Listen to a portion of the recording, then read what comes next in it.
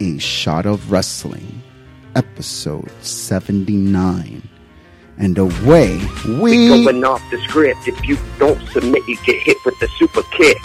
We talk that WWE. It's A Shot of Wrestling with Green Man and MJP. That's right. This is A Shot of Wrestling coming to you pre-recorded from Omega Studios. And on tonight's show, we discuss the solar eclipse, the winners and losers of SummerSlam weekend, and our exclusive interview with Mike Orlando.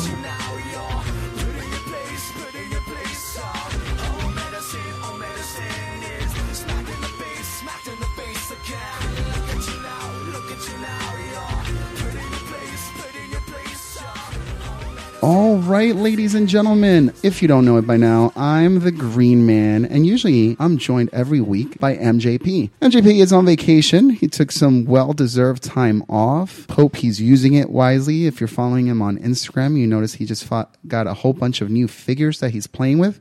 You could say he's maybe playing with himself.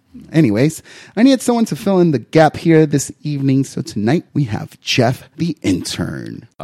That's when you say hello. By the way. Oh, thank you. I didn't know when to speak, so yeah, thank you for this opportunity. Great. That's Congratulations. You this is your first podcast. Welcome aboard. Thank you. Okay. Yes, that's exactly what you say. You have done a great job. You got us the beer. You got me my backup beer, which is even better. You're off to a good start. Very good start. How do you feel? Well, I'm just very grateful to have this opportunity, and hopefully I will get promoted from this intern position. And hopefully you don't fuck up because you could get fired. Oh, I didn't know this was a rated R. We can say the F-bombs? No, I can. You cannot. No, okay. I can. Okay. You cannot. But Jeff the Intern, if you lived in the United States, you would have seen the solar eclipse. Did you see it directly? I personally saw 71%? I'm surprised that they considered that a solar eclipse for our part of the United States. I didn't even feel like it got dark. I was expecting like a blackout. It was America, man. America solar eclipse. Everybody was all jacked up about it. Yeah. There were people making lines for these glasses and shit. I didn't buy one. I just stayed indoors. I saw people, they took their cereal boxes and they put like some tin in there and they're like, and then when you were a kid, you could take like a white piece of paper and you're like, just put a white piece of paper and you look up and you see this little dot. I was like, cool. Now, I don't know if it's just me, but maybe when I was younger, I feel like there was a solar eclipse. Or maybe am I just dating myself? Am I too old? No, we've been through several solar eclipses. It's just that to have totality eclipses was the first time in the United States since like 1928 or whatever that date was. So it was like 80 some years ago. Yeah. And just, I don't, let's not dread on this because we're really talking about here about wrestling. We're not the first solar eclipse. We're just America. Just remember, it's America. It's America solar eclipse. Just remember that there's South America, there's Asia, there's Africa. They've had solar eclipses too. I like it as you were discussing America and the southern parts of America. Your hands immediately went into a DX motion. That's right. Like you were just telling the rest of America to suck it. Awesome. But like you mentioned earlier, see, you already get a point because you're bringing us back on board, which why we're here. We're here to talk about wrestling. We're here to take some shots. It doesn't have to be alcoholic shots. It could be a shot of espresso. Maybe you're a death match wrestler and you could do shots of chairs, and that's how you enjoy your shot of wrestling. But SummerSlam happened. You joined me this year for SummerSlam. How was it for you? Adventure. For the record, that was my first SummerSlam. Okay. It was my only third WWE event. Wow. Yes. I didn't know that. My first one was with you. We went to WrestleMania together. Okay. My second one was I went to a Raw roulette in Las Vegas. SummerSlam happened. We posted our predictions on our Instagram, and that's at A Shot of Wrestling on Instagram. For the record, I was not able to participate in these predictions. No, this was last week's show. Yeah.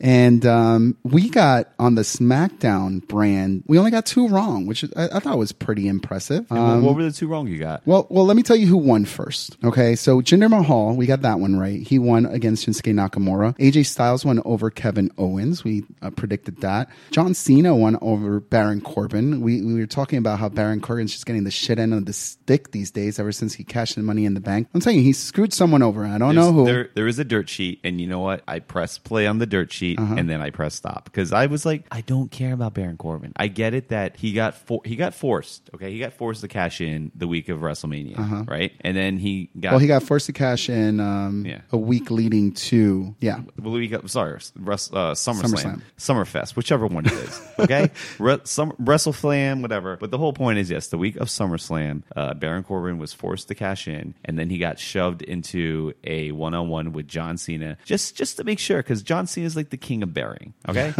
he's like, do you want to make sure that you're buried? Put me up with John Cena. That's all I gotta say. For a few weeks on SmackDown, he was coming up and losing matches. Like he lost that match to Shinsuke Nakamura, and I think it was to serve a point. Like, hey, I don't go out there and bury people. I actually go out there and put people on a pedestal and push them to the next level, just so he could swerve us and then bury Baron Corbin. I'll tell you, it's all part of his plan. Overall, I think John Cena is great, but I just think, I don't. Anyways, moving on. It feels like you're a little bit unclear about John Cena, so we definitely will move over. Yeah. We predicted that the New Day will retain the titles against the Usos, and here's where we fucked up a little bit. We thought that Rusev was going to get over. He's been out for a while. He came back. Randy Orton got in his way. This is someone who, in my opinion, could be the face of the company, and I thought Randy Orton was going to do the good deed and put Rusev over. Your thoughts?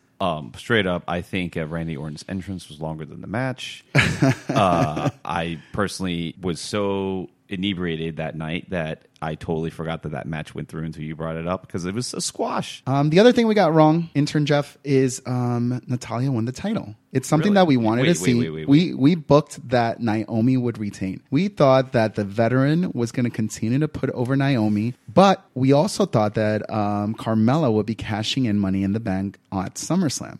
It did not happen. Congratulations to the new SmackDown Women's Champion. I think the thing about Natalya is that she's halfway out. So I think what they did was, as a favor, they're like, let's put you on the belt. So when you retire in the next 6 months or so, because she's gonna be an agent. I'm pretty sure that's where her spot's gonna be. Her future is in the WWE. Yeah. She's not going anywhere. She has too much bloodlines deep into the organization that she's never going to be cut. She's by far one of the, if not the best experienced wrestler still active. I agree. So that's my thoughts about Natalya, and I was rooting for her on the night of the show, just because.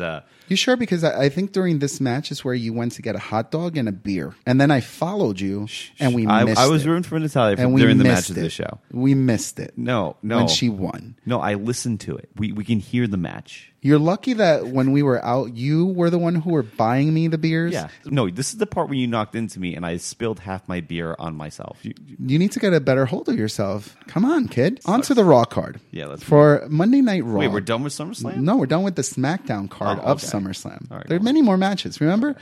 You were chanting. This was one of your chants, actually. You were chanting, there's 4 more hours left. Oh, yeah. No. There's 3 more hours left. I was doing the countdown because there's 2 more hours left. My argument was sitting at home during WrestleMania. I was just like, how are you guys in the crowd doing this? I was like, I can't even watch baseball matches this long. And I don't think they have baseball matches, but go ahead. Games. It's games. Okay. I'm not a big sports person, but I think they don't call them matches. Okay. So I don't watch baseball games this long, let alone am I going to watch something that I actually like for 4 hours. So I was just like dreading the moment. But you know what? Alcohol is my friend. That's all I got to say. The Raw card, we kind of did the same. We got 2 wrong. So let's go through the winners first. We predicted that Finn Balor, the Demon, will come out and defeat Bray Wyatt.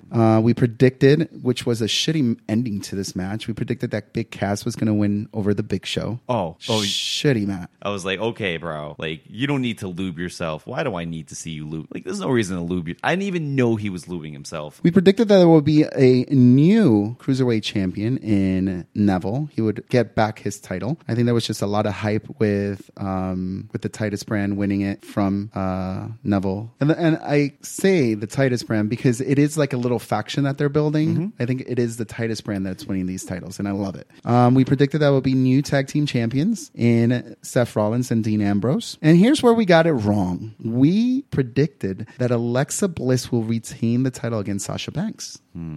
I've been a Sasha Banks fan since she came out. Doesn't matter if you're a fan or not. It's all about predictions. And if we put money that it was going to be Alexa Bliss because she's had a long run, we finally thought that the E was going to finish the bullshit of playing hot potato with the women's championship. I just hope that now if Sasha is the winner, that she holds it for a while and it's not going to go back to Alexa Bliss on Monday Night Raw in 2 weeks. Well, just for the record, maybe I'm getting my foot shot here, but did they book No Mercy yet? Well, then we'll find out how they're booking. Most likely half. I gotta think it's a rematch. Yeah, I was about to say usually half of No Mercy bookings or pay-per-views after a big pay-per-view are rematches. So it's summer. Like is it SummerSlam Part 2? almost every big pay-per-view is a part 2. Okay. No, I completely, yeah. Easy And booking. finally, which what I would consider the highlight of SummerSlam, which the fact that a main event is so hot to have people go through 4.5 hours of good matches, not horrible. It was a good pay-per-view, but then finish off with this match, which was for the Universal title, Samoa Joe. It was Braun Strowman, Brock Lesnar, and Roman Reigns. No, they They killed it. great booking. I didn't feel uncomfortable standing the entire night. The whole crowd was standing. Yeah.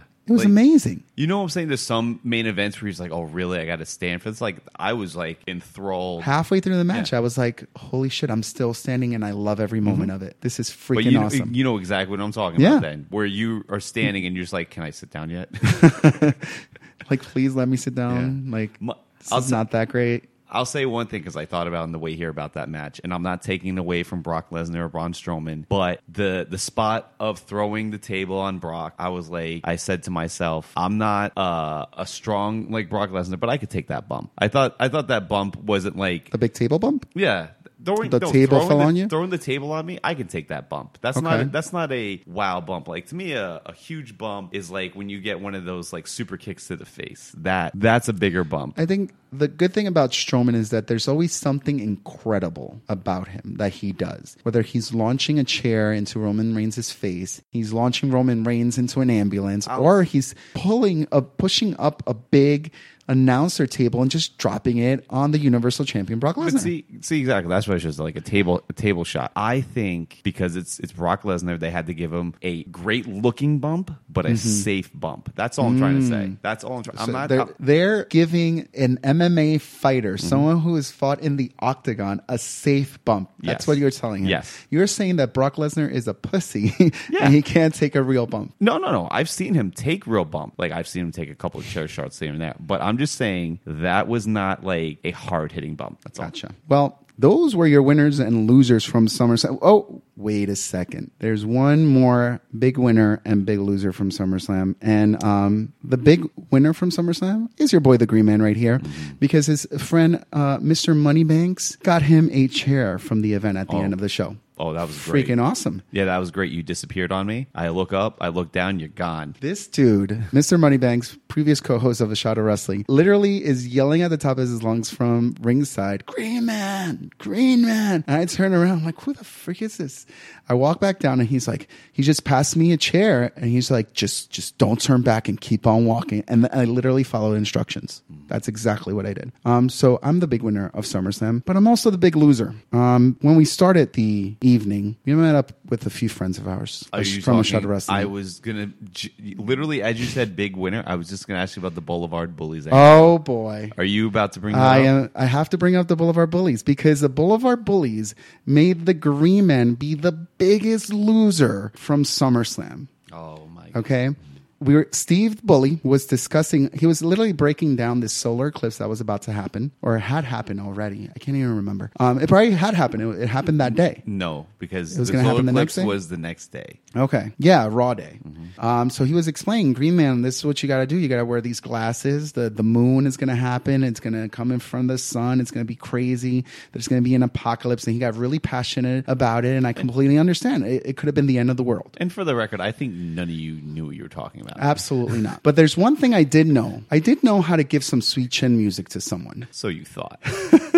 You're right. So I thought. Apparently my pants, my jeans, they may have been a little bit too tight. And I accidentally Might have had a wedgie. miss Steve the Bully's face, but I caught his phone. Just so you know, the phone was a good 6 feet away from him. So Okay. I blame it on Mike the Bully because he needed to hold that phone a little bit stronger. He needed to have like a vice grip on it. Like, this is your technology. This is what you record your shit on. This is why you have so many followers and so many people tuning into your shit because you're able to produce great content. If you don't have the equipment, you can't produce great content. So Mike the Bully, I blame you. Well, I also blame myself because I went to use the bathroom, and as your intern, I'm supposed to take like those CIA shots. Like, You should have been there. I'm supposed to be your bodyguard. Like, I'm like, oh no, quick, jump in, jump over the scenario, you know? And yeah, sweet. And that, let me just Super say, kick. did you see the phone? By the way, I super kicked the phone. The phone fell and shattered That screen was so cracked. I thought he had a cracked screen, and he was like, "That just happened." Unless they're pulling the wool over my eyes, I already got the bill. I'm the biggest loser of SummerSlam. I have to go sell blood, give my sperm away to make some money, to make ends meet, just so I could pay for Boulevard Bully Steve's phone to get repaired. It's expensive. Apple Care it's a bunch of shit, because why have insurance if that shit doesn't cover your phone getting crap, because that shit happens to everybody. It's a fucking scam by Apple.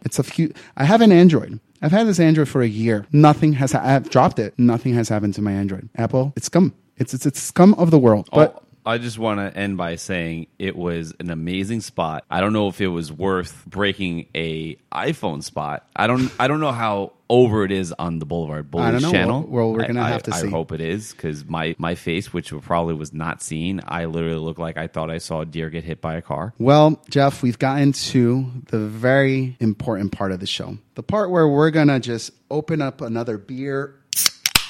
Oh, that was a good sound. Oh, that was so good. We're going to lay back and we're going to talk to the Green Machine, Mike Orlando.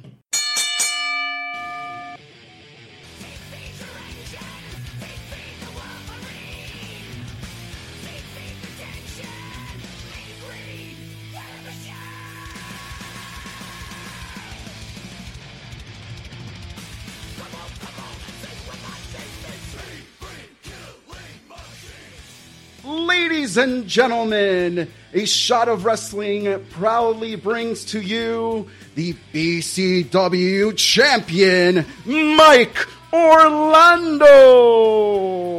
What's up, everybody? It's good to be here. First and foremost, congratulations, because we've been following this tournament with BCW. That's Bree Combination Wrestling. We've said it before, like, you're the man in BCW, but now you're official. You have the strap that says you are the man at BCW.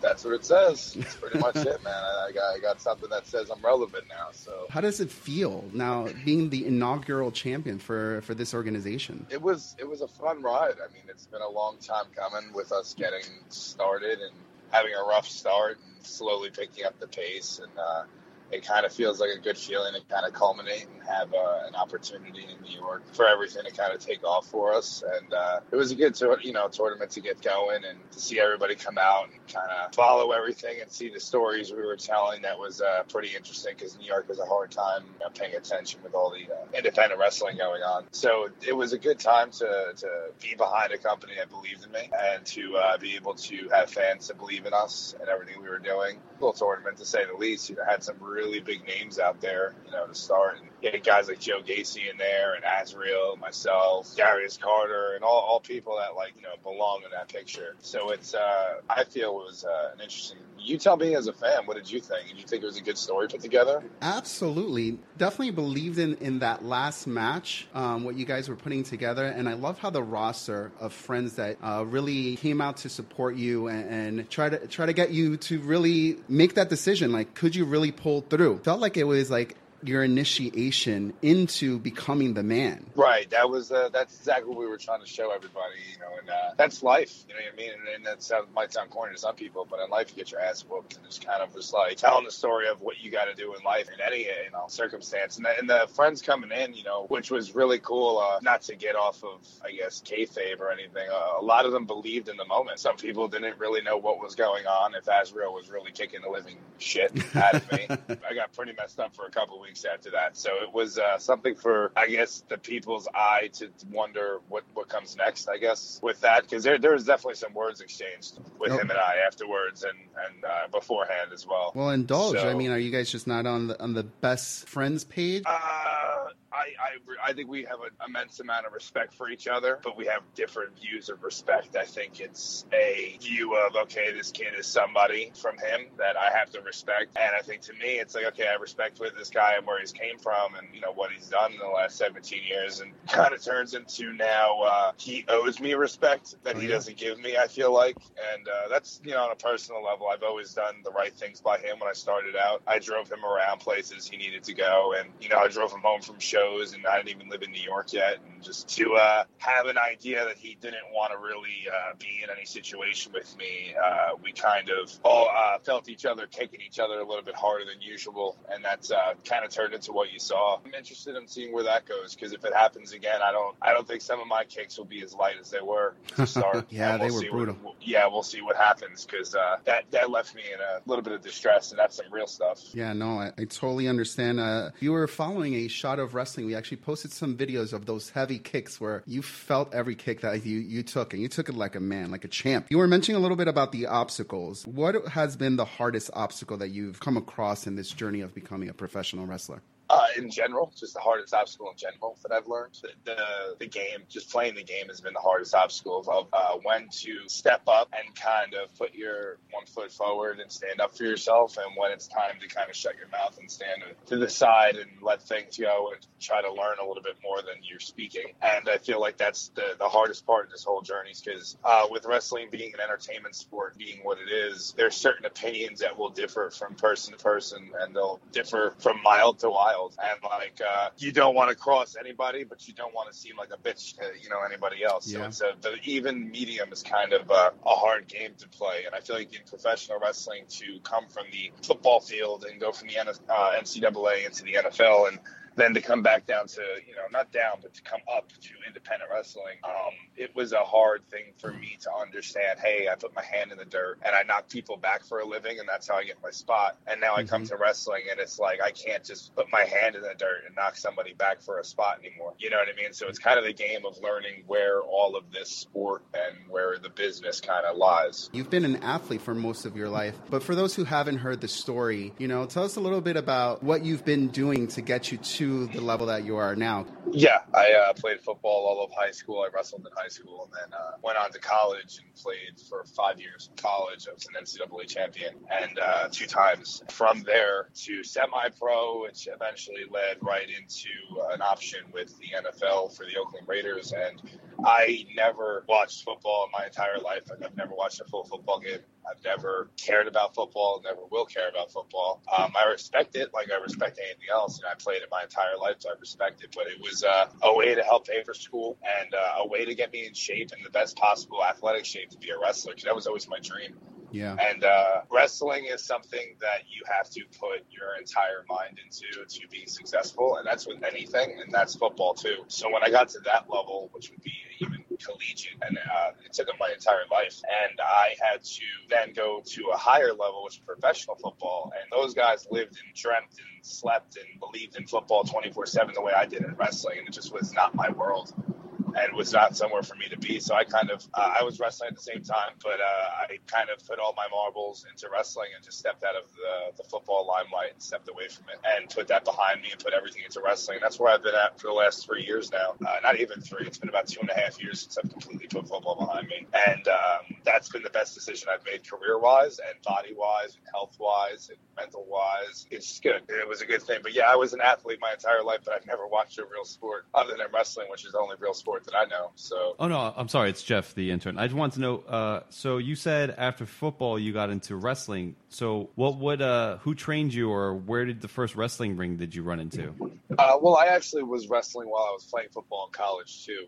It was always my dream, so I was doing that at the same time. I just didn't commit to it. I was like a weekend warrior. I wrestled like once a month, and I started old time wrestling in South Jersey at Williamstown, and I was trained under Jim Molyneux, who's a former ECW official, and he had a group of people training us, and went from there to John Trosky of the Sanctuary, and then to Danny Cage of the Monster Factory, and kind of had everything tuned up for me. And that was, Danny didn't come until I put football completely behind me, which is kind of where you said, where I picked it up and completely went full force with wrestling.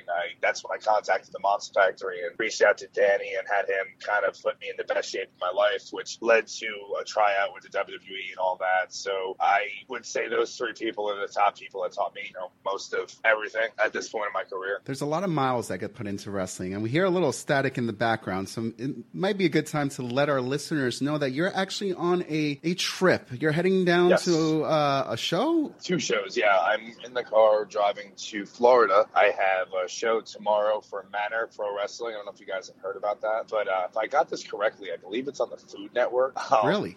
What it is, what it is apparently like a 5-course like dinner for like these rich people or something, I guess, and they're unaware that they're going to a wrestling show or some sort, and they get to this dinner which is supposed to be like suit and tie type, I guess, dinner, and they come in and there's a wrestling show going on in the middle of their dinner, and That's I guess awesome. they record all the reactions of the people and see what happens, and somehow, some way, I got linked into that. I believe that's what I'm understanding. That's for the awesome. promoter. Yeah, I'm so excited. I can't wait. So that's that, and then on Saturday I have Ronin Pro Wrestling, and that's in Fort Lauderdale. That's against Alice Chamberlain. I don't know if you guys have heard of him yet. He's really, really talented, and that's really, really going to be a great show from what I've been told. So I'm excited for that. And then, on the way home, hopefully we find, we have a couple options. I don't want to throw anybody out there yet, but we might just head straight home. It depends how we feel. It's a long trip from New York all the way to Florida. What is it, 24 hours? It's a full... You got to remember, I'm a Jersey guy, man. I'm on the beaches in Jersey. So when you see me in New York, I'm 2 hours away from home to start. Yeah. Well, I was going to say, Yeah. you're basically traveling 1,200 miles to pull a rib on some people.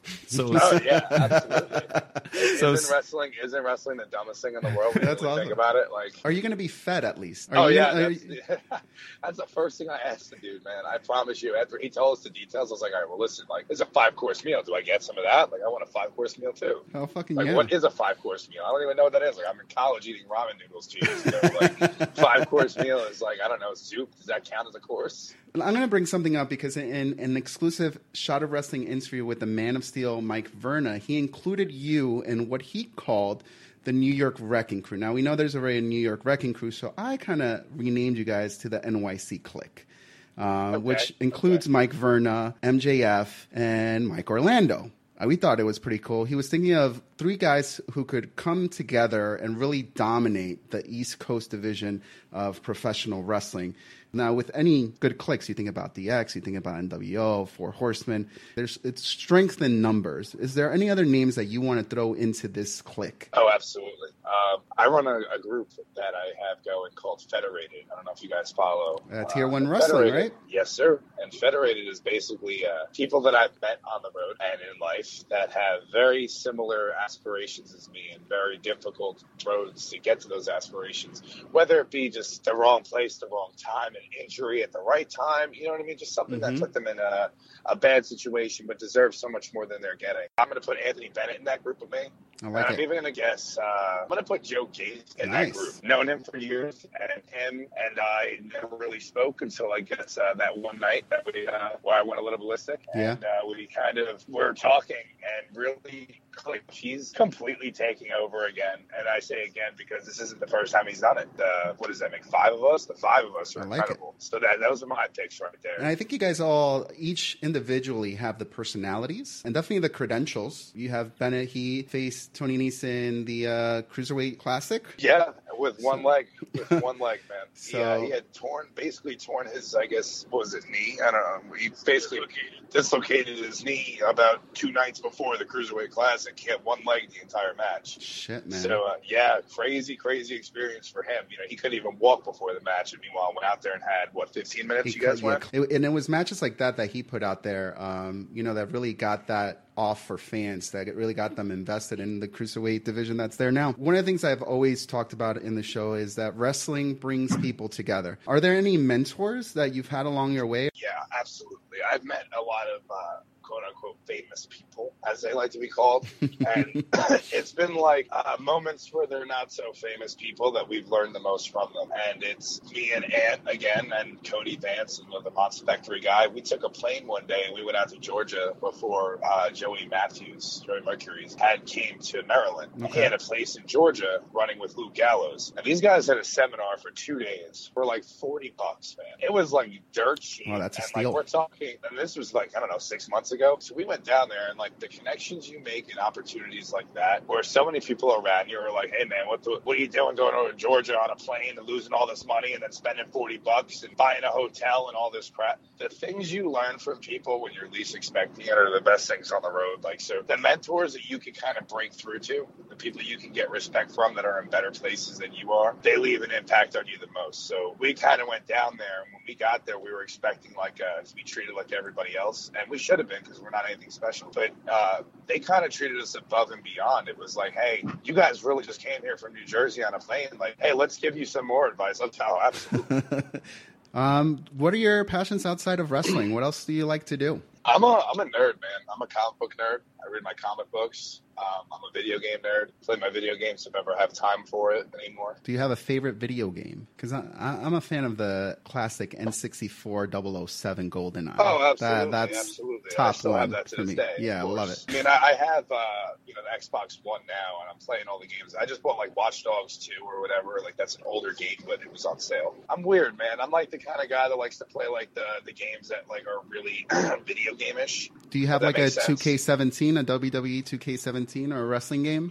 I have it. I hate playing it. I don't know what it is. Yeah, I want it to be like the older ones, and I guess they're just not. All right. Well, I just have a few questions because I didn't have an opportunity. You were earlier talking about your opportunities with the WWE, and at the moment they were not interested in you. What type of advancements are you doing right now to get those opportunities given back to you again? Are you thinking about going to like Japan or going to other territories outside the United States to get more noticeability? I've been in talks with trying to get out of the country with actually, you talk about mentors, someone that's kind of given me some help, thankfully, is Luke Gallows.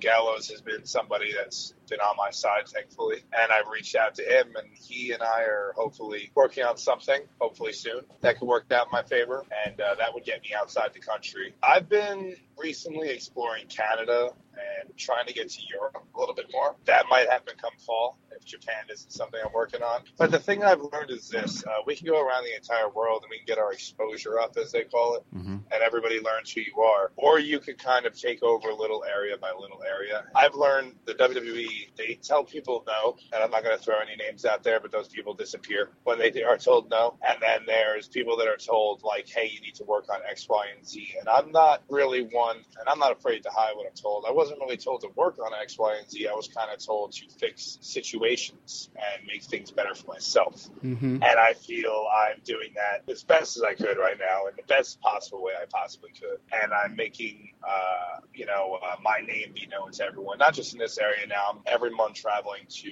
different states that I've never been in, different promotions that I've never been in, and kind of making the WWE realize that, and I say WWE, I don't mean just the WWE, I mean any major company on TV, let's say. Just kind of let any of them know that I'm here and I'm doing this with or without you, if that makes sense. And I want to do it with you and then without you, again. So I try to make the most possible money in a visible sense and branding in a visible sense for someone to look at where I'm profitable for them other than just wrestling. So if I could do that more until I leave for Japan or until I leave for anywhere like Europe or go to Germany, any of these places, I want to try to be the best possible asset. You know what I mean? I don't want to be like a plus one, like, oh, thank you for taking Mike. Here's Mike, do something with him. I'd rather be like, hey, we want Mike here, So that's why I'm working on the local and then kind of breaking it to the outside of here. How important are people skills when you're outside doing not wrestling, when you're trying to do networking? How important is that? Everything, man. It's my best feature, in my opinion, is my people skills. That is the most important thing, though, because you meet so many people that judge you the second they meet you, and it's so hard to get a first opinion to change, and I've learned the more and more you give somebody exactly what they're yearning for, the happier they're going to be. And I took psychology in college, and now I'm actually finishing up my master's right now, and I've always studied people. I studied the criminal mind, I've studied everything, and I've always wondered why people act a certain way. And I feel like the more and more you learn about people and the less and less you try to judge people, the better people skills you have. I don't go up to Green Man and go, oh my God, look at this guy with green hair painting himself at a show. Like, get this loser away from me. He's psychotic. I don't want to be anywhere near him. Like, but green is your favorite color. Yeah, exactly. So. But the typical New Jersey kid from the beach is like, oh, mom said stay away from people like that. This is New York. You got to run from these dudes. But to me, it's like, okay, I want to know why that guy does this. I wanted that. I wanted this. And then you learn, it's like, hey, I run a podcast. Okay, hey, I want to be on the podcast. Let's talk. But for all I know, Green Man could be a distant relative of Vince McMahon. And now all of a sudden Vince McMahon listens to, his distant relative's podcast and hears me talking, and there's a little connection I made. But I would have never had that if I didn't have the people skills to get it to begin with. So I feel like the people skills, if you don't know how to talk to everybody, then you can't talk to anybody, because everybody has an opinion and everybody has a view, and you have to work with it because they're entitled to that. that. So someone could look at you and be like, hey, man, F you. And you have to be like, okay, no problem. Let's talk about that. And it sucks. I hate it. I'm the worst person to be the one talking about this. You know what I mean? My people's skills are great, but I have a temper like everybody else. But it's kind of, you have to work with everybody. So I would say if you're going to be in the entertainment business, your people's skills are a priority. Well said. Well said. Now, you're traveling through North Carolina right now, making your way to Florida. Yeah. If you weren't doing this interview, what you guys be talking about? Well, we did a Facebook Live a little while ago, and that was kind of interesting. We had some people tuning in and out to that and asking us, I guess, like a live Q&A. Had that going, which was interesting. But I think right now we have Kid Christian in the car who just turned 18 years old. Okay, and great guy. He's working his butt off, looking for opportunities everywhere, and he's getting them. And then you have me and Bennett. Now, me and Bennett are we're real life friends, if you want to call it real life, but we go out, you know, the real Mike Orlando and the real Ann Bennett, and he knows exactly who I am. I don't think Kid Christian has any idea what he got himself into yet. And that's kind of, I am being honest. Is the kid driving? He will be. He will be. I did the beginning because I rented the car, so it's the whole like, oh, you have to be the driver gimmick. Right. So, you know, I hit the road and then, you know, I'm driving now. But he's really an awesome guy. You know, he's very willing to be a help to anybody, but I don't think he has any idea what he got himself into. Now we're out here for 2 days. He brought his girlfriend with him, so he's got himself back there in a good mood to go wrestle until me and Bennett are a couple drinks in later. He might need to pay his dues. A little initiation on the road trip. You could of course. But we have some stories, you know, me and Bennett especially, that are out of this world. And I think Christian, you know what? Do I have like 2 minutes to tell you a wild story? Please. Okay, this kid tells me a story a little while ago. Okay, he's only been in the business, I don't know, what, 2 years? 2 years. I've never had a story like this in my life. All right, and we're in the car. He's like, yeah. Bennett whips his head around and goes, did you tell Mike how you almost killed us the other day? Or killed them the other day, I'm sorry. And I'm like, who? What happened? He's like, oh, no, I didn't tell him. Oh, so we went to go to get gas at the gas station, and you had to go inside and pay. He's like, so I'm sitting in the car, and a guy comes up to the window, and I'm the only one in the car, and he says, hey, man, where are you guys going? And he says, what? Chicago. Why? And the guy goes, do you mind if I come with you? So Christian says, I'm not the one driving. You have to ask the driver. So he says, okay, where is he? He says he's in the store. He's coming out. So it was him, Private Party. I think you guys know that. Yeah. And Mike Dell. Okay, so Mike Dell's the driver. Private Party comes out, and my man goes up to Private Party and says, hey, guys, you're going to Chicago? And they're like, dude, how the hell do you know we're going to Chicago? And he says, oh, I was talking to your man over there, and he said that, it wouldn't be a problem if I came to Chicago. Is it okay really? With you guys? So he's like, oh, well, we're not the driver, so you can't ask us. You have to ask the driver. So here comes my man, Surfer Mike Dell, and he walks out, and they say to Mike Dell, hey, Mike, this guy wants to ask you something. My man says, hey, the whole gimmick, blah, blah, blah, blah, blah. Mike Dell says, okay. Holy shit. Okay. So he says, okay, because this guy's going to give him gas money. The guy gets in the car. They squeeze in this damn thing. All right. He says, I'm only exit 16 on the next exit up on the right. They said, okay. He says, yeah, man, I just got out of prison. Oh, my God. All right. So they're all like legally, or like did he just escape? I have no idea, considering his jumpsuit and his sneakers were still in his hand, apparently. Shit. Okay. So his jumpsuit and his sneakers are in his hand. Okay. So now all of a sudden, after he says he just got out of prison and he's on parole or whatever it was, they're all dead quiet in the car. And Mike Dell says, listen, man, I got to be honest. I feel really awkward. I got to give you your money back. You have to get out of the car. So the guy gets out of the car. They drive away. And there's no exit 16. And there's no anything anyway. So this guy was about to cut each and every one of their balls off and kill each one of them and take all their merch money and go home with it. Okay, and this story to me, I almost drove this car off the side of the road because I didn't know how to handle it. Yeah. You got to keep your eyes on the kid. They let a man with prison clothes and construction boot, his prison sneakers in the car. Please, we don't do that in Queens. No. What do you mean? Man, he just thought he was really No. stylish, you know. Oh, God almighty, man. And that's that story. I went with Shaheem Ali of Ring of Honor to North Carolina about a month ago, and we got put into like one of those houses like you stay in, like those I don't know, bed and breakfasts or whatever they are. Like Airbnbs. And, yeah, exactly. And I was supposed to stay there from the 4th of July to the weekend, and that was a Tuesday to a Saturday. And the deal was an X amount of money a day to keep us there, and that he was paying for our living and our everything out there. So we got there for the 4th of July, and I had to bring my dog, which I told my man that my dog had to come.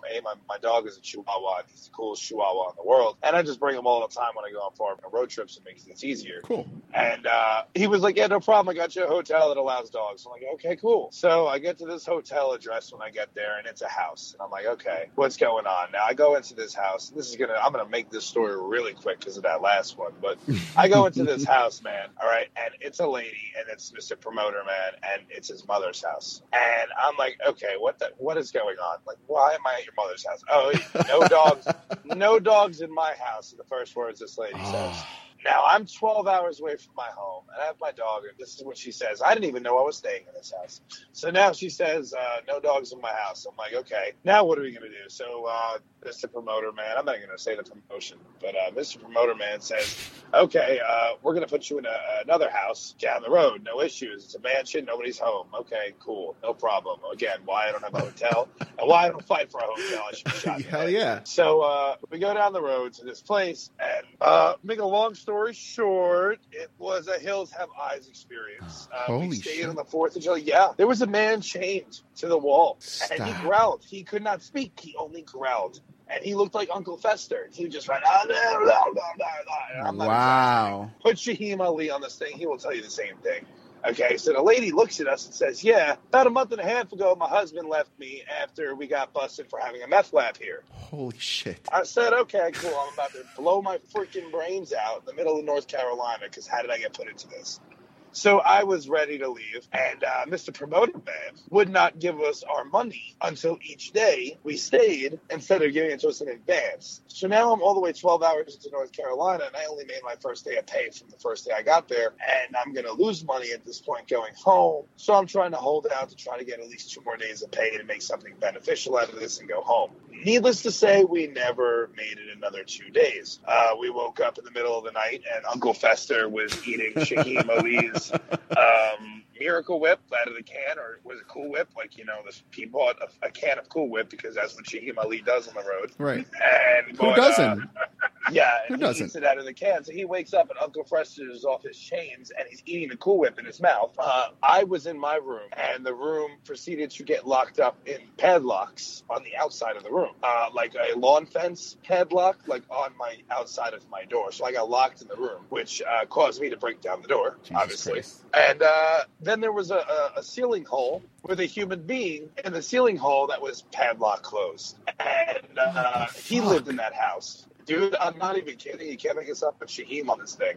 So eventually, after the second day, I went to leave. So we let the lady know we were going to be leaving because, you know, she's a meth head and she probably would kill us on the way out. I'm surprised you So- stayed that long. Oh, it was horrible, man. I just wanted my second day of pay, and I just got out of there. And we were leaving. We barely spent any time there. It was just basically touching down. And I had my dog with me the entire time, so it made it a nuisance. Mm-hmm. And her son decides to show up. Now, this kid was like 20 years old, man, and he had a Goldberg tattoo on his arm. Okay? And when I said to him, dude, I'm going to crash this car laughing. I said to him, nice Goldberg tattoo. He says, yeah, it's for my dad. Oh, shit. I said, okay, cool. It's a Goldberg tattoo. I love wrestling. I love Goldberg. He goes, oh, you know what this means? I said, well, I'm a wrestler, so I would hope that I know what the Goldberg tattoo means. He says, oh, yeah, I don't know what it means. My dad liked it. So this is what I was dealing with. Then he proceeded, Megan, Ali Rex was with us. He proceeded to go up to her and tell her that if he was a manager of a store, that he would tell everybody else what to do and sit in the back with his hands in his pants because he worked all day in his entire life to be a manager. so he wouldn't do anything. And that is how he approached her to introduce himself to her. So I knew my hands were really full with this guy. So we attempted to leave until we found all of our gear was locked into Mother Hilda's car. Oh my God. Yeah, dude, it was one of those stories, man. Dude, you can't make it up, man on chains, kid in the ceiling. Kid finally came out, went up to somebody and talked about keeping his hands in his pants. Dude, there you go. That's wrestling. Wrestling in a nutshell. Well, all I know is this house was on Airbnb. I know not to book it. Oh, dude, I will send out whatever the address was until the world can find out. I was going to do an entire live video about this entire event, but I finally sat down and calmed down and thought about it and said I'm not going to do it because, like, screw him. And he doesn't even deserve the exposure. No. So I'm just done. I'm just going to pretend it never happened. Shaheem's on TV. Like, I don't even mean that funny. Like, he's a Ring of Honor guy. He's on TV all the time, just wrestling the Young Bucks with Gio. Like, he doesn't deserve that treatment. I'm surprised he didn't go off online and make a big deal about it. I'm so glad you guys survived. You know. Yeah, man, he almost did it, bro, because they were definitely not very fond of his kind. So he was very offended. Yeah, man, he was very offended at the way he was being talked to and treated. So he was very angry. Well, that's it. We're on the road right now, heading to Florida. I feel like I'm part of the car now. You know, I still think the kid needs to drive, you know, and not talk to strangers. He needs to learn the number one lesson that you learn as a little kid. Don't talk to strangers. And don't pick up hitchhikers. The kid needs to drive and learn not to talk to strangers. All right. And that's it. Michael Lando, thank you so much for your time. The stories, the road stories. I really hope you guys make it safe and sound to Florida, to your events, and you make it right back to New York, because this is your home. This is where we like to see you. If anybody wanted to follow you, where could they do that? You can follow me at The Big Orlando on Twitter and Instagram. Help me Twitter by tweeting at me and helping me do this. And then go to Facebook.com/Elite Orlando or ProWrestlingTees.com/Elite Athlete. And if you want to see more of the BCW champion, you could check him out on September 23rd when Brie Combination Wrestling presents Fight For It. And that's going to be coming to you from the world-famous Elks Lodge. That's 8220 Queens Boulevard in Elmhurst, Queens, New York.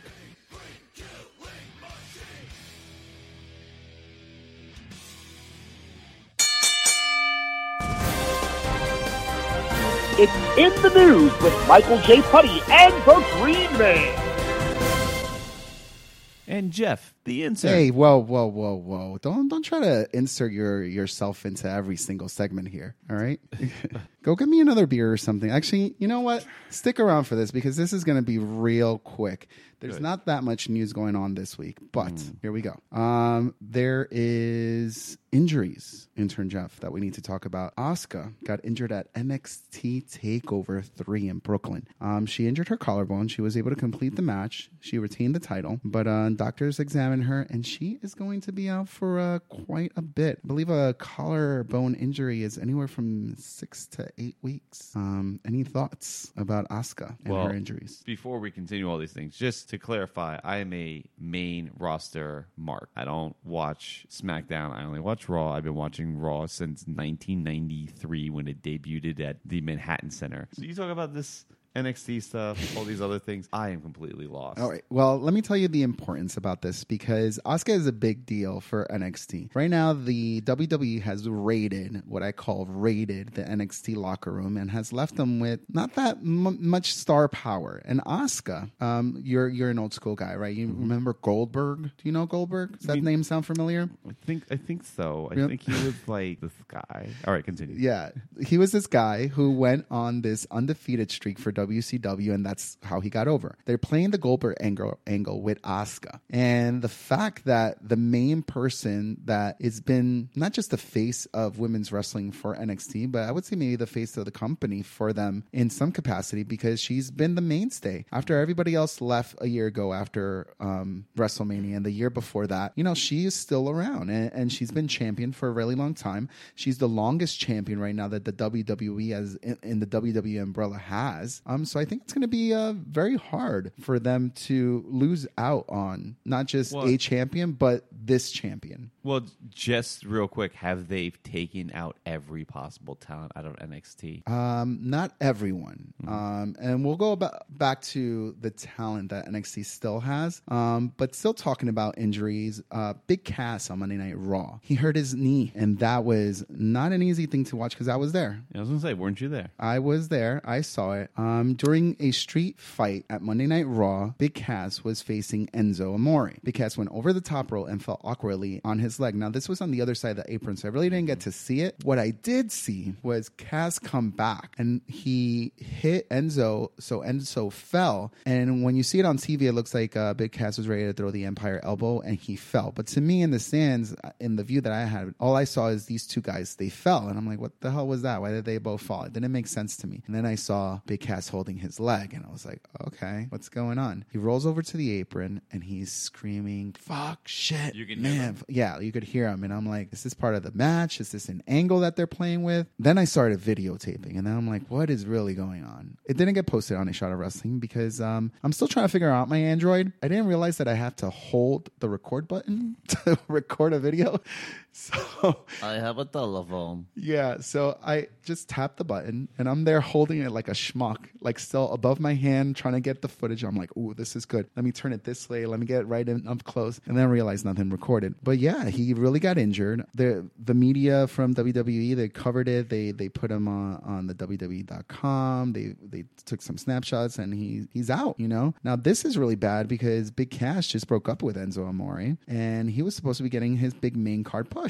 You know, he was supposed to be the next guy to get in that big picture. So where does that leave Big Cass? So here's my question to you, Jeff, the intern. As someone who likes the product, could someone who is just at the beginning of getting their push come back from an injury like this to be better? Or do you think he's going to literally be the Jannetty of the group and really fall off the face of the earth? Now, real talk is the fact that Enzo is getting a lot of heat from the locker room. They're saying the biggest beef with Enzo, and I can believe this, is that he does not know his wrestling history. Yeah. So he comes around carrying his big stick, and he's like, you know, I'm a mouthpiece, I'm a gift of gab, but he doesn't know anything about wrestling. Like, it's great that he knows how to perform as himself, but you throw history at him, he doesn't know. Big Cass, on the other hand, he respects the business a little bit more. He knows a little bit more about the history and everything. Mm-hmm. The problem is that today's wrestling is too quick. So if you're gone, it's too bad. They're going to write you off because we are in a world that we don't have the patience. Moving on. My argument is this. So I'll say from my perspective real quick is that they showed when Cass got hurt, comes back, you can see the ref talking, ref telling Enzo, and then they go for home. They go home, and Cass can't drop the elbow, you know? Right. So right then the match is over. And they award Enzo the win. Yeah, Enzo the win, and you see Cass legitimately pissed off, and that's when you knew it wasn't a work. It was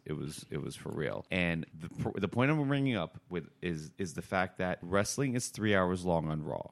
They're working 300 and plus days out of the year. I think wrestlers in general are now being overworked. This isn't the 80s and the 90s where you can work 300 days and be chill. This is 2017 and you're working 300 days and you're working 3 hours and you're being overworked. They are ruining their wrestlers. You hear more injuries in the last 2 or 3 years, ever since Raw has gone 3 hours, than you've heard in the last like 20 years of wrestling. And again, I could be wrong, but it seems like every wrestler's getting more injured than they should be. I have to disagree because Enzo working one match on a 3-hour show is still the same amount of time of Enzo working one match in a 2-hour show.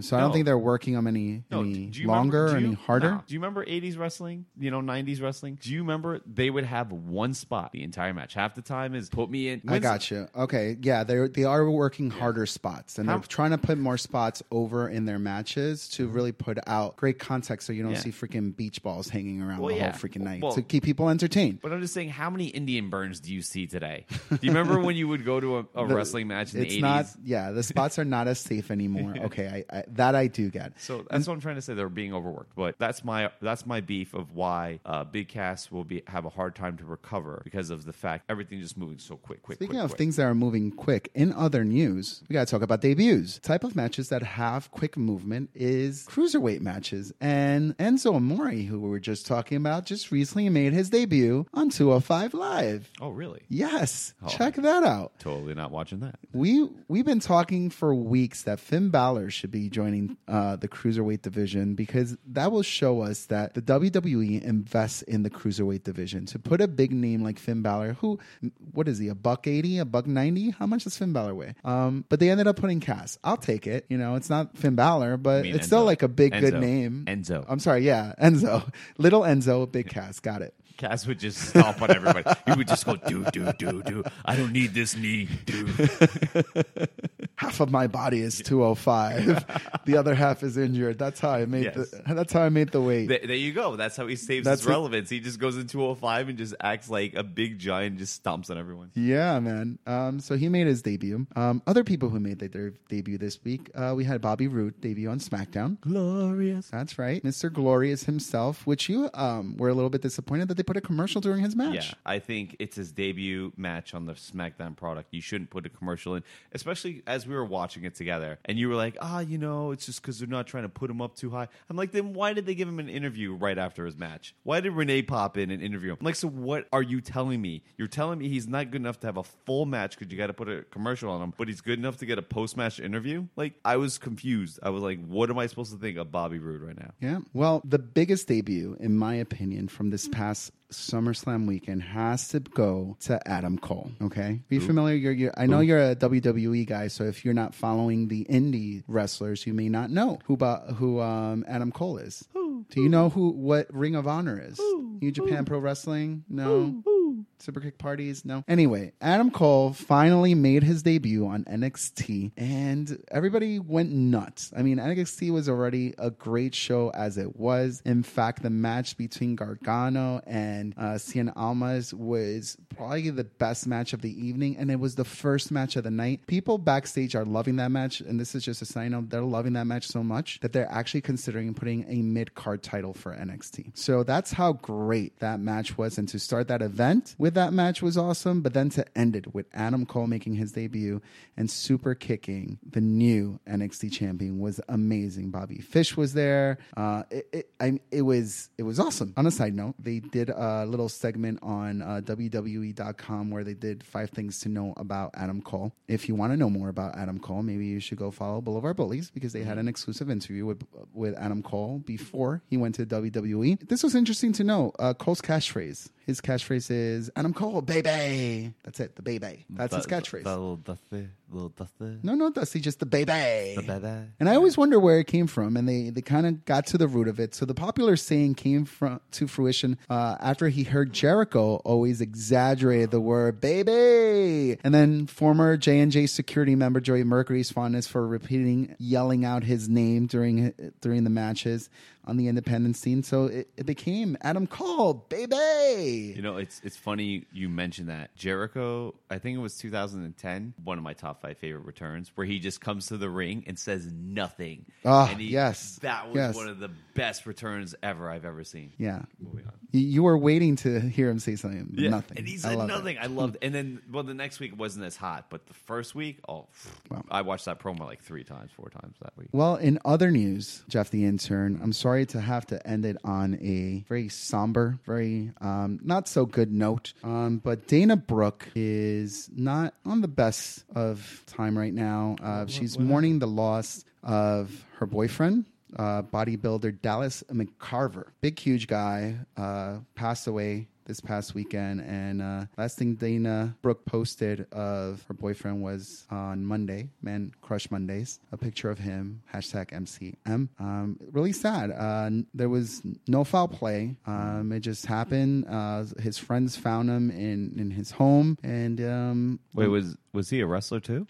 he was a bodybuilder. Bodybuilder. Just big, huge guy. And he died at the age of 26. My goodness. Yeah, young guy. Ran in Mr. Olympia. He came in 8th place, I believe, in the competition in Las Vegas. So a lot of prospects. It was a bright future this guy had. I feel sorry for Dana Brooke to having experienced this. Here at A Shot of Wrestling, we wish her our condolences. I agree. And that is in the news. We wrapped it up. We're good to go. Now, you've listened to the show before. You know that after the news, maybe we're going to go grab a little beer now. And then we're going to come back and we're going to talk a little bit more about Raw and SmackDown Cheers and Heels. You ready for that, buddy? Sure, why not? All Let's right, do it. go get me my beer.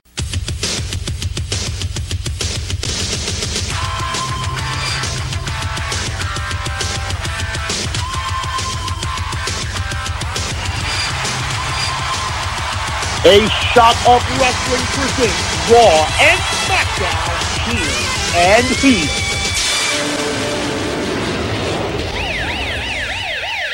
All right, ladies and gentlemen, that is right. We are ready for Cheers and Heels for Raw and SmackDown. Now, what we do during this segment, Jeff, you've heard the show before, we cheer the things that we liked. We heel the things we don't like. Okay? Very simple. Yes, boss. Now, as your Raw ambassador, I'm a big Raw is better kind of guy. I usually start this off. And since you're the intern, you shut up and I talk. Okay? What? Exactly. So let's talk about Monday Night Raw. Monday Night Raw was dull, and I was there. So the only thing I'm going to cheer about Monday Night Raw is the match between Ambrose and Rollins versus the Hardy Boys. Okay, so I think it's the only time during Monday Night Raw where people were really invested in a match, where people were on their feet for big spots, where they really just put on a great match. You know, it came down to the wrestling, and I really appreciated that. I stayed in my seat. I watched the whole thing. I was happy to see the Hardys when they came out. I was happy to see the new tag team champions posted on Instagram, and it was probably the highlight of Monday Night Raw, and I was there. So out of 3 hours, half an hour was probably the only thing I needed to be in there for. My heel is going to be the rest of the show. The rest of the show was booty. It was garbage. If Big Cass didn't injure himself, I think the match that he had with Enzo, the street fight, there would have been nothing notable about it. My question to you is... Oh, I get to speak. Yeah. Thank you. Now you're gonna be allowed to speak because I really want to get your thought about this. The end of Monday Night Raw, it was so bad, it was so booty that the end of Monday Night Raw ended with the crowd taking over the show. So much so that The Miz went to toe with the crowd, yelling at them. In the middle of his match, he grabbed the microphone and he told them, "You're booing me, you're playing with beach balls, you're doing the wave, and I'm here, I'm the best, I'm the one that's being overlooked. You have great performance in the ring," and like really throwing a shoot on the fans. And the fans loved it. Like that was probably the only time in the match where the fans really popped because they're like, yeah, we got over, you know, with beach balls. What are your opinions about beach balls at a wrestling event? Well, let's first start with SummerSlam when Cesaro jumped in the crowd and destroyed that beach ball. Great spot. Loved it. It brought interest back to their match, even though... But it was quick. It was quick, but it really hyped... Because I hate to say it, they didn't have enough chemistry that the match was going so well. Moving forward... Actually, let's move back. Chris Jericho made this beef during one of the WrestleManias where he said, "You're the crowd. You're not the point. You're not the center of attention. Yeah. You're not the performers." So Chris Jericho went on this whole big rant saying, "The crowd. I'm glad you guys are ticket buyers or whatever audience members, but you need to shut your effing mouth and just remember we are the show. You didn't come here to steal our heat. We need to be the heat." So where Miz was coming from. You know, enough wrestlers have said it. It's not like The Miz is the original guy who thought of this. I'm more than certain that he hears it from the back, and everybody in the back is bitching, like, why is the crowd trying to take away our moments here? And it makes sense. They were taking away Cesaro and Sheamus and, Rollins during SummerSlam. So it's just a bleed over from last night. Okay. That's all I have to say. Are you a beach ball fan? Do you like the beach balls? Being in the stands, does that entertain you as a fan? Listen, if your match is terrible, you deserve the beach ball. If you're not invested in my interest, that's not my problem. That's your fault. To be mad at the crowd and say that the crowd is taking away your moment, this is your job to get me entertained. If a beach ball is getting me entertained, that's not the beach ball's fault. That's your fault. Yeah. I mean, I have to agree. I like the way that Cesaro handled it. He gave it just enough of a pop to run out, crush it, and then get back in the ring and then continue his match. Like, it just needed a split second for the acknowledgement and then move on because it definitely got the fans back invested in their match at SummerSlam. Yeah. I think The Miz ate it up too much. And it kind of bled, and people just See, kept finding more beach balls. I'm like, where were they making them? Did they have a little Chinaman in like the upper deck, just like making these freaking beach balls by hand? I mean, there was just so many. Just for the record, I'm Chinese, so anybody who's like, he just made racist Chinese moments. I'm Chinese, okay? So you're allowed. No, it's not that. I just don't want anybody listening being like, man, this station or this podcast just got racist. No, not at all. I mean, it's one of the reasons that I hired a Chinese man, because there's a whole lot of China jokes that I've been saving. You can't, but, just because I'm an intern, you can't call me a Chinaman. It's just not allowed. John Cena actually had some important things to say, so why don't we throw it to him and see what he has to say. Those things for real is because I love when an audience has fun. And tonight, you guys, no matter what, you wanted to bring out a beach ball, call a security guard an a-hole, rock this place with the wave, and let everybody know Monday Night Raw is coming from the BK.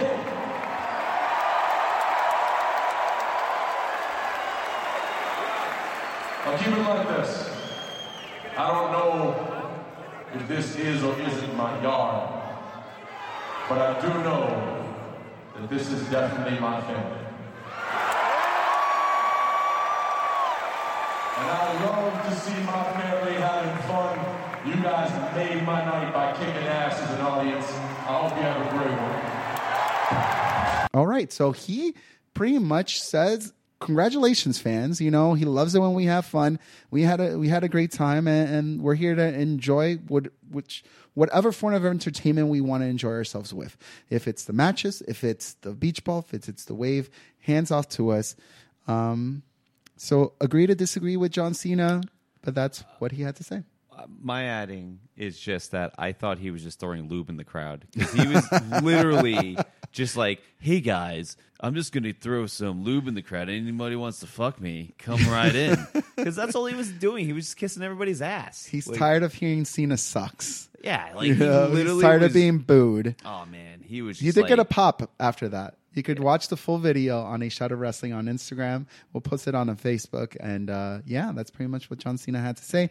Moving on to Cheers and Heels of SmackDown. You saw it with me this evening. What did you think? What, SmackDown? Yeah. You mean, we already talked about the Bobby Roode spot. All right. So Bobby, is that a cheer or a heel? Bobby, listen, this is how bad I am. Is it Bobby Roode? Roode, yeah. Okay. Bobby Roode, you got it right. Well, he debuted. My thing was, I think it's a cheer that Bobby Roode debuted on SmackDown. I think it's a heel the way the production handled it. You think it's rude? I think it was straight up rude how they handled his debut. Pun intended. Yeah. I have to agree with you on that.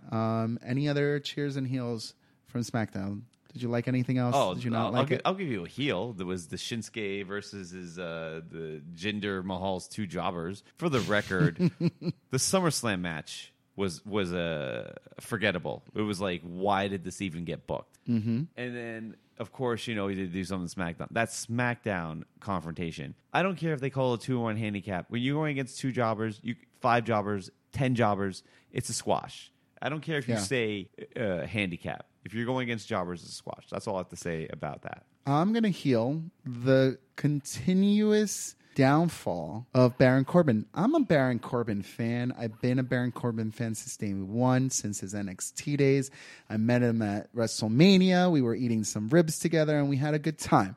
And he just won it over for me. Wait, which WrestleMania? Dallas. Oh, Dallas. really? Yeah. I must have missed this story. Yeah. We had a great time. We ate some ribs, good ribs. And, I was really excited about his up and coming. I was like really great about him winning the Money in the Bank. I'm like, great, he's going to be a champion. And he is now one of 3 wrestlers who cashed in his Money in the Bank and lost. Other 2 were Damian Sandow and John Cena. So kudos to John Cena, because apparently he was the first one and he's making it cool to lose. But with Baron Corbin now, his demise, I mean, he lost his Money in the Bank. He lost his match at SummerSlam. And now he is not even wrestling. He's a freaking referee. What is he going to be doing next week? Is he going to be Carmella's valet? Is he going to be holding the camera? Is he going to go to the announce table? Like, how much down more does Baron Corbin have to go? Or is this the whole storyline behind it? Like, let me show you how much dirt this guy has to eat. So when he actually gets back to the top, it means something. I don't know. So what was it like? The first Andre the Giant was Big Show. Next one was That's Cesaro. right. Baron Corbin Yeah. was also And the Cesaro. winning. He won that. But I'm just saying, Big Show won, nothing happened. Cesaro won, nothing happened. Baron Corbin won. The very next year, he was on the pre-show. How can you... And then Mojo Rawley won and nothing happened. What I'm trying to say is nothing has happened when you won Andre John Better. Is it like a curse? It's cursed. Corbin... Oh, and I predicted that Corbin was going to lose his pre-show against Dean Ambrose. That's the problem. They are not giving Corbin the right push. Somehow, I think his paychecks are all right because supposedly he lives in Undertaker's previous house. So that's what. Oh, really? Heard. That's what I heard. It's that the news. So you can't go on a wrestling podcast and give fake news. All right, No, you're not the president of the United true States. News. He lives. Oh, yeah, exactly. Hall of Famer, Hall of WWE Famer. Hall Let's of get it Famer. right. By the way, President that is also a Trump. bit I want to do is do the history of Donald Trump in the WWE. Like I think we should have that as a bit. That's something I want to discuss. Okay. Anyways, forget what I'm trying to intern, there's no reasons why you need to be pitching me ideas. Okay, you're just an intern. I run the show. Fine. Michael J. Putty has full control over this. He is the host. You're probably going to get fired after that comment. Yeah, fine. Downgrade me to toilet cleaner intern. So Baron Corbin is getting the checks, but for some reason he's not getting the push. That was the conclusion. But yes, Baron Corbin does live in the Undertaker's old house. Okay, now you heard it here first. If we're wrong for some reason, it's just intern Jeff's theory that Baron Corbin lives in Undertaker's home. Previous house. Well, that was it for SmackDown. Anything else notable? Anything else that we're missing? Oh, you missed, of course, the AJ main event versus KO with Shane reffing again. You thought it was Baron Corbin reffing. Whatever. You thought did he look like Shane McMahon? Have you had too many shots of wrestling already? I literally just watched SmackDown, so I don't know what I was watching. You're also drinking while you were doing it. Yeah, it's okay. A little It's late okay. on the SmackDown. Okay? We'll give you a shot of espresso. Okay, no more alcoholic beverages for you. But Yes. that was our SummerSlam weekend. It is over. Barclays Center has now been returned to the hippies, to the where do these people call in Brooklyn? The hipsters. It's been returned back to you. Hey, for the it's record, over. though, The wrestling fans are out of Brooklyn. I don't know if you remember anybody who was in our section during SummerSlam, but you should, if you know anybody's name, you should thank them. They were all cool. Section 10. Yeah. I guarantee. Yes, I have to agree. Section 10 during SummerSlam was probably the chillest section I've ever been a part of. Mm-hmm. Yeah, it was pretty cool.